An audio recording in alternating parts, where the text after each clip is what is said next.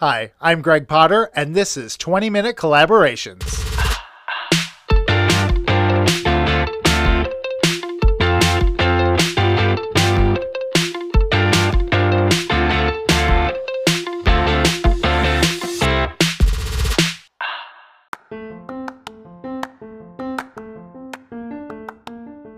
Hello, and welcome back to 20-Minute Collaborations in 2023, Season 2. I definitely would never be a trailer voiceover person because I'd sing everything, and then no one would ever watch those movies. Anyway, how is your 2023 going?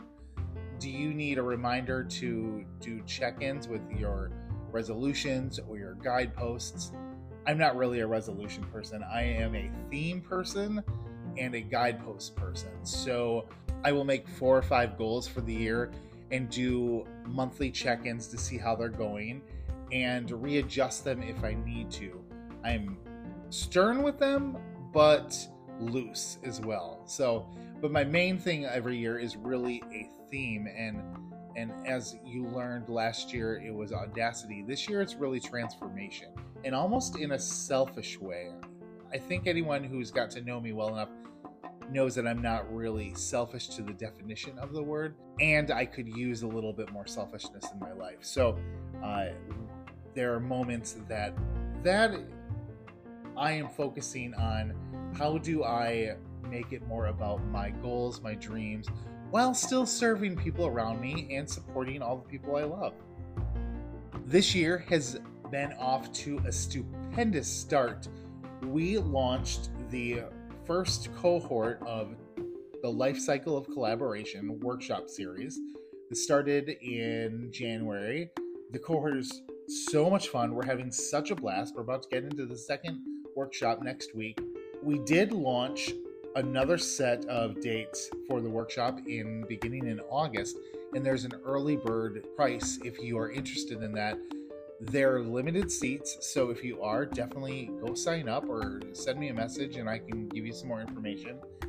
And if you or your organization is looking for me to come in and actually teach the Life Cycle of Collaboration workshop series at an organizational level, let me know and we can work something out. In just a few weeks, we head back to South Africa with the LGBTQ plus interchange. We have 2 spots left. If you want to just get on a plane and go to South Africa, let me know. We are offering these 2 spots at incredible deals. We just want people to go who really want to go, and that will benefit from the conversations that we have and the travel and the unique experiences that you will not get on a normal trip to South Africa. These are things that I can only offer because of all my work in the communities and spending time with these people in this country that I call home. I'm so excited that we are jumping off the season with DJ Payne 1. I have a few collaborations in my mind that I always refer to as these are the collaborations I want to base all my intentional collaborations on. And one of them is the unique balance between a DJ and the people on the dance floor. I spent my 20s dancing hardcore well into the night when I lived in Las Vegas, when I lived in Los Angeles. So much that is unsaid and that informal agreement that happens between a DJ and the dancers offers so many lessons. And so I'm really excited that DJ Payne 1 came in to share with us. Later this season, I'm also going to bring in another DJ that I know from Los Angeles. She was an extremely, extremely popular DJ in the 2000s and late 90s in the UK. And in all my work emceeing and hosting parties and things in Los Angeles, her and I got to be close. And so I'm excited to bring DJ Asha later in the season. DJ Payne 1 and I have got the opportunity to work together on different projects and different events and festivals. I've got to admire his work on a business level, but I've never got a chance to really sit with him. So I'm so grateful that he took some time to come in and chat with me on the show. He is a platinum selling artist. He's worked with people like Nas and Public Enemy. He knows this industry in and out.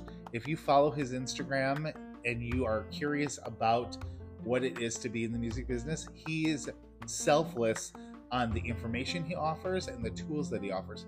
I highly recommend getting to follow him on all his work from Spotify to Instagram. Here is this fantastic interview with DJ Payne 1. Listeners, you are in for a treat. One of my favorite unintentional collaborations, even though it is technically intentional, is dancing on the dance floor to an amazing DJ. And this week we've got DJ Payne 1 on the show. Welcome. Thank you for having me. You're going to hear my cat in the background, so that's the warning. Hilarious. Would you want to tell the listeners a little bit more about your journey on getting to where you are now? My journey, gosh, it's hard for me to be concise about it, but more or less, I had no idea I wanted to pursue music seriously, so I followed a different path early on, and then I decided when I finished my bachelor's to just go ahead and try music for a year to see what happens. And within that year, I had a #1 album to my name. So figured that was a good enough sign to go all in. And eventually, I think 2-3 years after that moment, I quit all my non-music related jobs and just did music full time. And I've been doing that. God, I don't want to say how long. It's been a long time, over a decade. That's amazing. Well, as listeners, if you have never listened to the show before, I bring on a guest and I invite them to share a story of them working with other people to accomplish a similar goal. This can be an intentional collaboration like at work, or it can be baking a cake. So, DJ Payne 1, would you like to share your story? Yes. This is a musical story, not a culinary or confection related story, but I collaborate all the time. There are no rules to this. Oh, okay. I'm trying to stay away from cake. I collaborate quite a bit. That's something that I learned early on to be a valuable part of my foundation. So I recently, at around the time of this story, I had been collaborating with a group of people, and we had Dreamlife and I had a friend in common in the music business named Static Selector, who's a pretty well-known DJ and producer. And we had been working with him. We had worked on a couple records that he needed us to work on because there were samples that they couldn't clear. One was a Wiz Khalifa song, for example. It would have cost $80,000 to clear that sample. So he needed us to create a similar sound. And so that's what we did. And we eventually just became a collective. So that includes Stack Trace, who's from Madison, and Memory, who's my best friend. He's from Madison. All great musicians. And Static Selector brought an opportunity to us to work on a Nas record. I mean, it's his record that he was going to release with Nas and Joey Badass. It's their first time collaborating, which was, a great moment in the hip hop culture and musical space that we work in. So there was no way we were going to miss that opportunity. So we came together. The original task was what we were used to, track has a sample in it, play something similar, but don't copy the sample. We don't need you to infringe on the copyright. So we got right to work. Pardon? That 80,000 price tag is intimidating. Yeah, well, this story takes a weird turn in terms of the sample clearance part. But I got right to work. In the sample, there was a vocal section, so I enlisted another Madison native named Tina Gasson, who I met. Gosh, I was a kid when I met her. Created, I don't know how many different versions of this track, and really just kind of went overboard because it's better to have more than less, and that way, if Static wanted to reduce what we added, he could do that. It's easier to subtract than add when you're talking about music. So we did all of that. When all was said and done, I think this was probably the most stacked collab we've done, because it wasn't just Dreamlife, Stack Trace, Memory, and myself on the production, and Tina on the vocals, and Static Selector on the overall production, and Nas and Joey Badass on the vocals. Gary Clark Jr., who's a Grammy winning instrumentalist, played additional guitar on top of everything. And I believe there was another vocalist. And then when all was said and done, the original sample stayed, and our instrumentation was used along with the sample. So then you had to take into account all of those writers who were involved in that sample. So it was just a capital C collaboration. Completely. Well, my first question in going into that is when in music collaborations, when you've never collaborated with someone, what are the steps that you take to get to know them and be comfortable collaborating with them? I feel like it's difficult to know if you're not actually in the same room as somebody, and at this point Right. at least interacted with in in a non-musical way. But I've had people reach out. I think what was helpful to me is when someone's already familiar with what I'm doing, or if I'm familiar with them and you feel like you know them through their work. And so I've had songwriters, for example, contact me and say, "Hey, I already wrote something to one of your instrumentals. What do you think? If you like it, let's move forward and collab." And I think, well, yeah, if I like it, absolutely. And so a lot of times I've heard some stuff that they've recorded, and I think, yeah, this is right up my alley. I kind of we communicated musically before we even interacted human to human with words. So that's an easy entry point for collaboration. Otherwise, I feel like I have so many amazingly talented people who I trust around me that I don't really need to look outside of that circle. We often have conversations about collaboration with knowing who's in your corner and having the right people in your corner. So that really reflects that piece. When you're collaborating with someone in Yeah, I think for me, it's just a matter of staying so busy with everything else.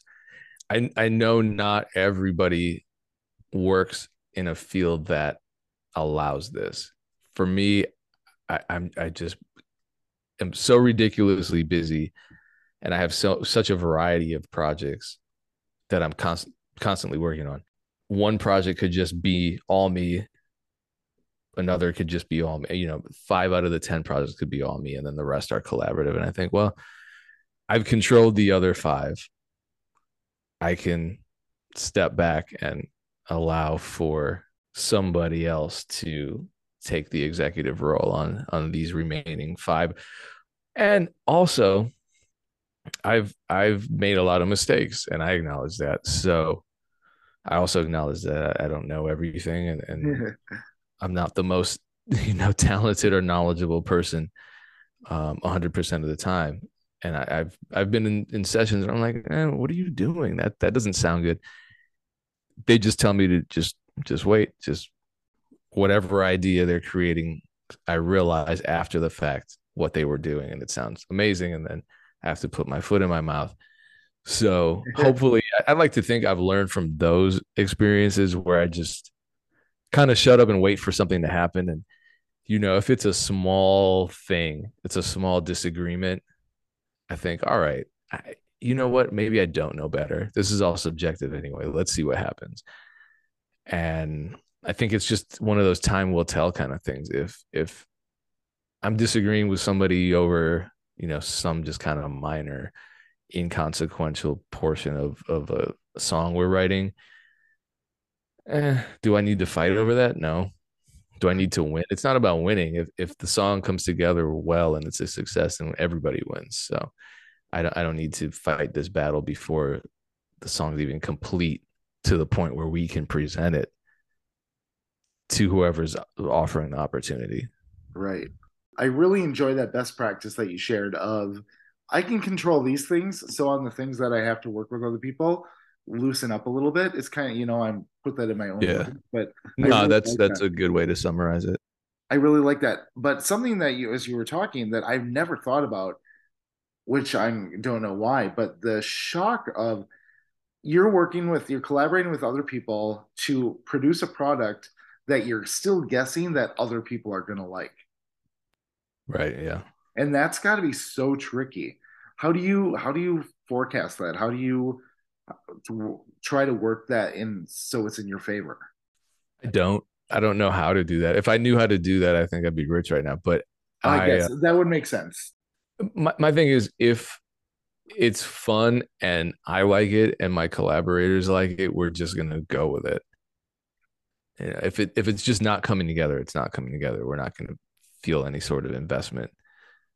But if we're enjoying it and I spent all last week, this guy DJ Synchro, who's damn near half my age, was at my house for a week, and we would wake up, make music, and we didn't know it was just us in a room together. We're just kind of going off of one another's energy and response to the ideas. We're just making stuff out of thin air basically. So what do we know? And I think early on in my career, I thought everything I made was amazing. Later on, I thought everything I made was trash. And now I'm at this stage in my life where I just don't know. And I'm gonna be upfront about it. I have no idea. I just make it. If it's fun, great. If it's not, I'm gonna stop. I really like that because what I'm kind of hearing is I'm at peace with how I think this track sounds great. Now I'm letting it go. And if you don't think it sounds great, then that's whatever. But I'm glad I put it out there. That's kind of what I'm hearing. Yeah, and I would love feedback. The sad reality in the music business is you don't get feedback. You either get rejection, which is what happens, 80, 90% of the time, or you get acceptance, which is not really in the form of feedback. It's just, you know, yeah, we're buying this from you. Here's an agreement. Right. I've got two questions left before I ask the final question. First, I want to go back to you saying fun. It needs to be fun. And that's what I often share with clients. I was like, collaboration is meant to be fun. This should be like something we're excited to work together with. What happens? Like, is there protocol for when it's not fun, or do you just quit it? Or what happens when one of your collaborations aren't fun? Because this is your creative energy. Yeah, I think it's important to know the difference between something not being fun and something being challenging. Mhm. And so sometimes it's unclear. And I'm pretty stubborn just in general. And so I can use that stubborn energy to kind of power through something just to see it through. Cause I have, I think one of the best traits, period, to have throughout your life, especially in adulthood, is curiosity. So if I'm curious to see how a project takes shape, that can maybe override whatever frustrations I'm having. And being stubborn, I also just want to see something through. If the end result is mediocre and the process was just either frustrating to the point where the ends didn't justify the means, then I'll probably just turn down additional collaborations. But I at least want to give something a chance. I really love that being fun versus being challenging. That's a really good takeaway from that. And to know your boundaries. That was a great story about boundaries too. Like, okay, I'm not going to collaborate with this person again because it was, A, B, and C. Can you talk a little bit about the magic that happens between a live DJ and people on the dance floor?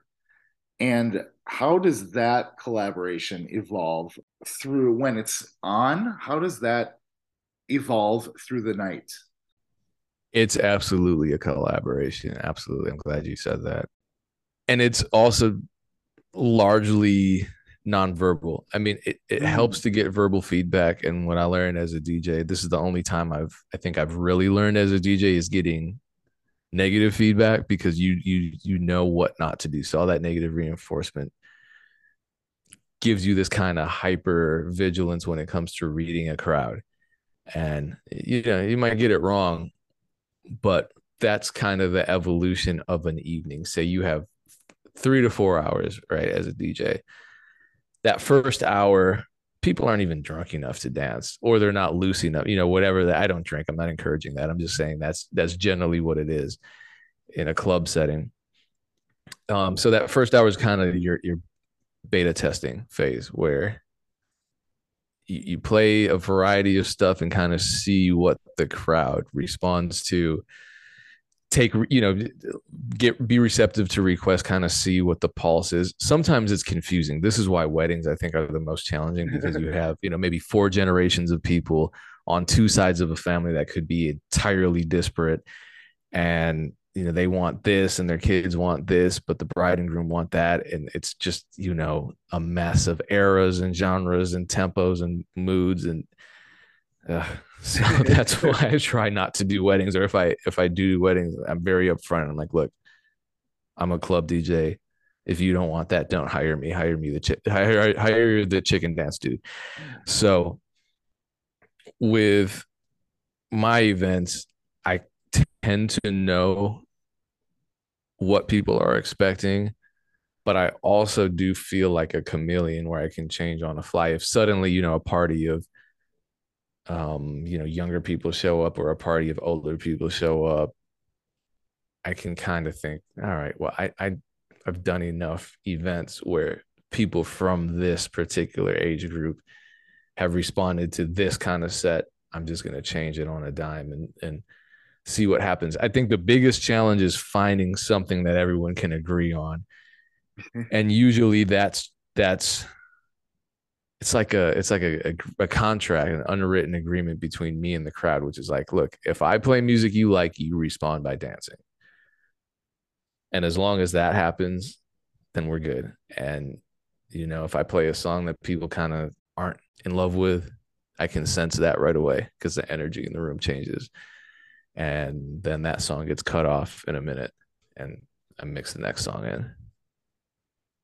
That is absolutely my favorite collaboration of all time, is having a great DJ and being on the dance floor, responding to them. And I love that. That is an unwritten contract. Yeah. Beautiful. Was there anything lingering from our very short conversation that came up in your head that you want to share, or anything you want to add? I'm having one of those quiet weeks, honestly. So Okay. Well, I defer to you on that. I'm here to respect and support that. So I'm also having a quiet week, as you know, as we talked about before we started recording. So, well, can you tell all the listeners where they can find you? It will also be included in the show notes wherever you find your podcasts. Yeah, I think I'm easy to find. If you search DJ Payne 1, I will appear. Hopefully any variation of DJ Payne 1 probably isn't me. So be careful out there. There have been fake pages. I think that's what the whole verification system on these social media sites is for, but Twitter's kind of messing that up. So who knows? Right. But any variation of just DJ Payne and the number 1 is not me. But everything else is me. And I try to make it very easy for you to make that determination. Yeah, you are very easy to find. So, well, yeah, you found me. I'm so grateful that you were able to come on the show today. Please enjoy the rest of your quiet week, and I will hopefully talk to you soon. Yeah, you as well. Feel better. Thank you.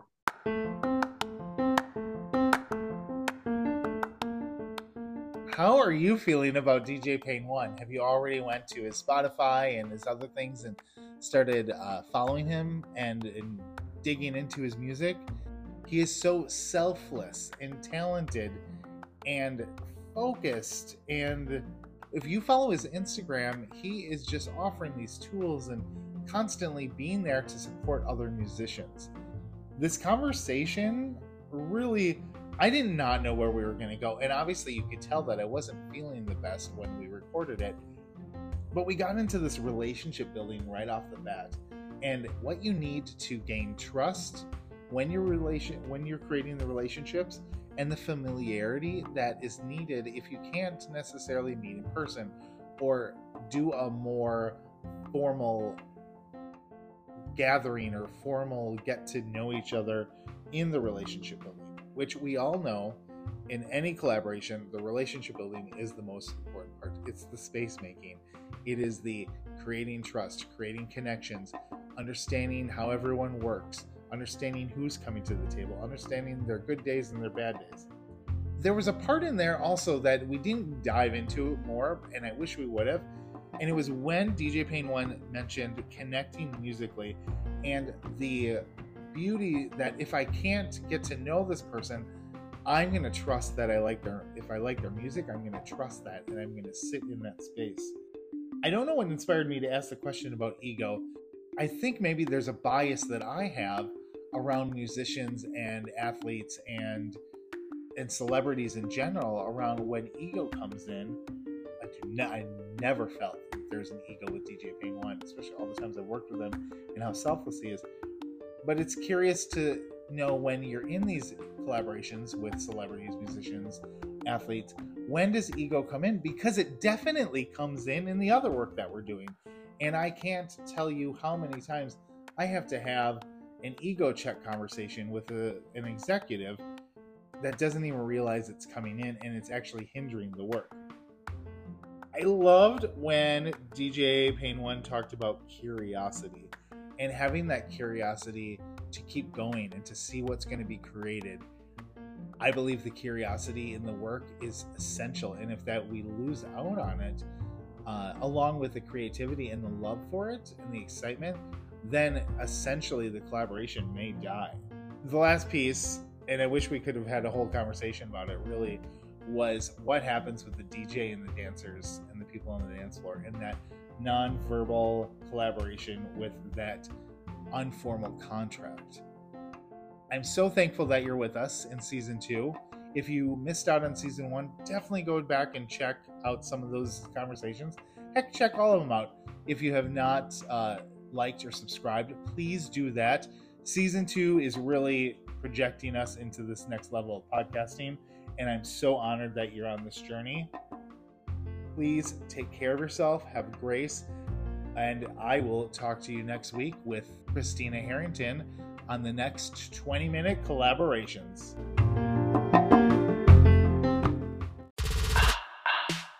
You've been listening to 20-Minute Collaborations with international collaboration coach Greg Potter. If you're interested in working with Greg or finding out how he can help your organization, visit ggpotter.com. You can also follow him on all the social media at ggpotter. And finally, don't forget to subscribe to this podcast to get all of the collaborative ooey-gooeyness that you've been longing for your entire life. This is an Artemis Bow Productions podcast.